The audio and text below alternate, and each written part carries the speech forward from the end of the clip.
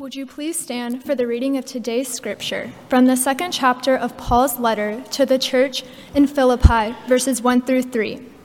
If then there is any encouragement in Christ, any consolation from love, any sharing in the Spirit, any compassion and sympathy, make my joy complete. Be of the same mind, having the same love, being in full accord and of one mind. Do nothing from selfish ambition or conceit, but in humility regard others as better than yourself.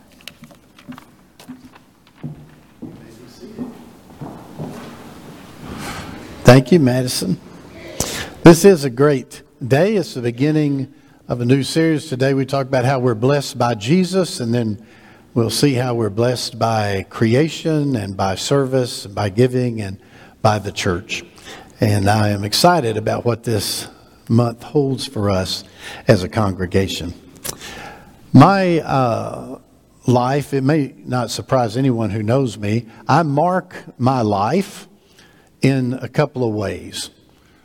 One way is through stories.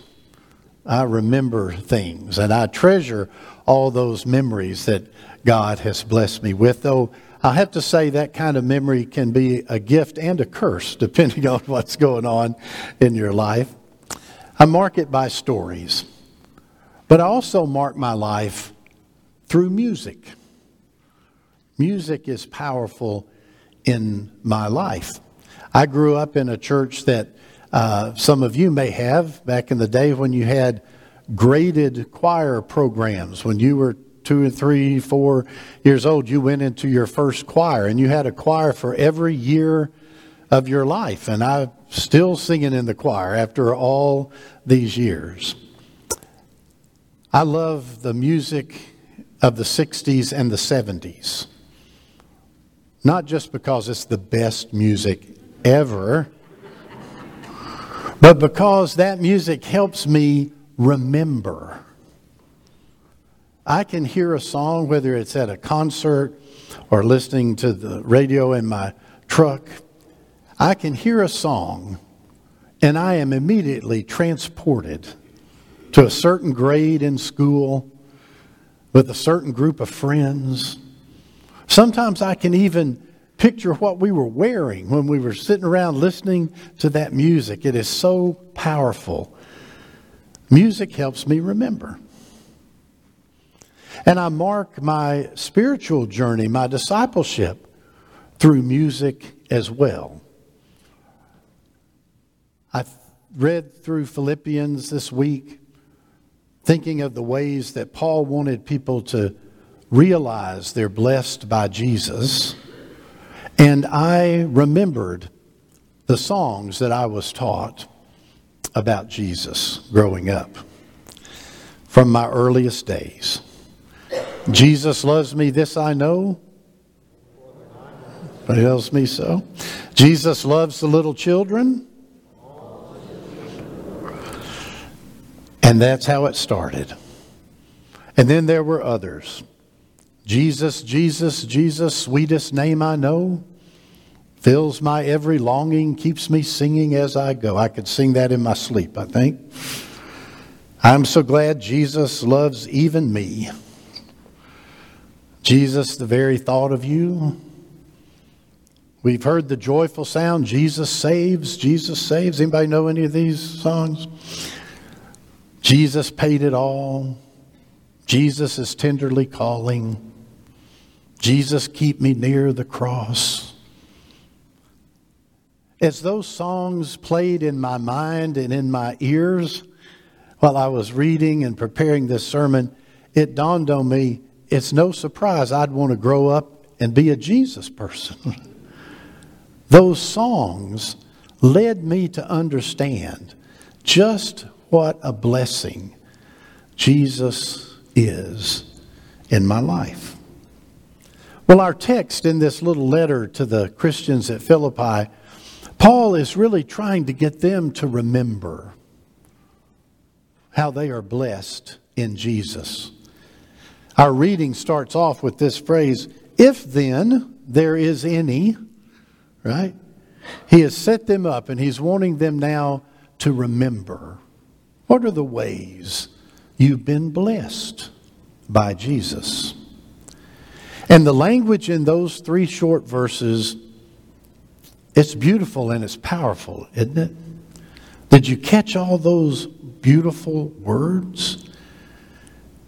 If then you've been blessed by Jesus through encouragement, consolation, love, sharing, knowing the Spirit, compassion, sympathy, joy, relationships that are marked by being in full accord or of one mind, the kind of relationships that can get you through whatever life brings. Those are powerful words and images, aren't they? And they describe what Jesus brings into our life. The way we are blessed by Jesus when we invite Jesus into our life. We know encouragement, so we can encourage others. We know consolation, so we can console others.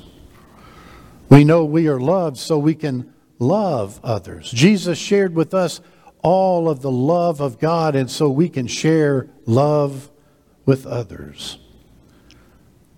We've known compassion from Jesus, so we can be compassionate. We've known sympathy.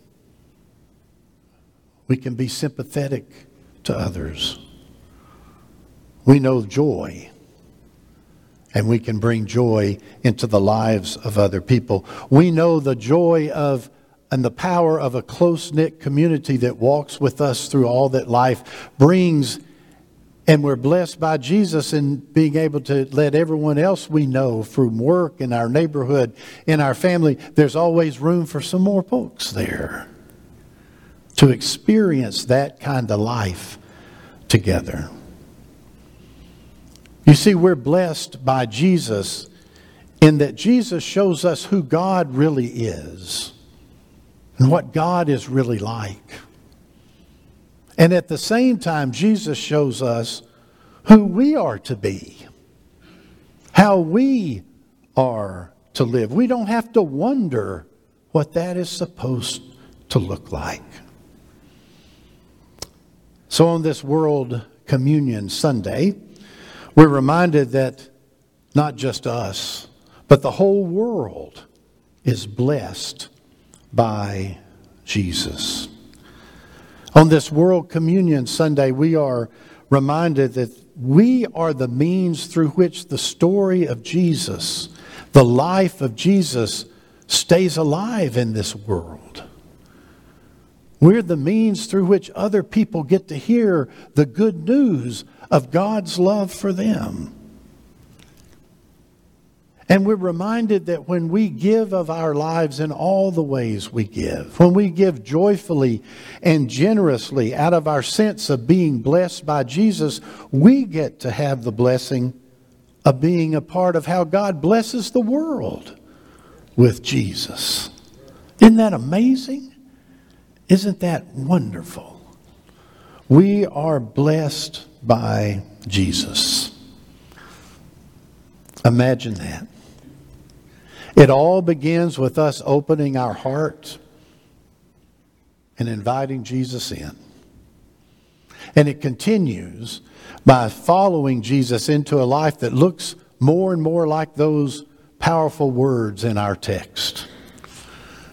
A life that people see and know that there's something more. That God offers them the consolation they need and the compassion they need. Maybe they can find the joy they seek. Maybe they can find the hope they need. When we acknowledge and live out of how blessed we are by Jesus, God uses us to bless the whole world. Isn't that wonderful? In the name of the Father, and Son, and the Holy Spirit. Amen.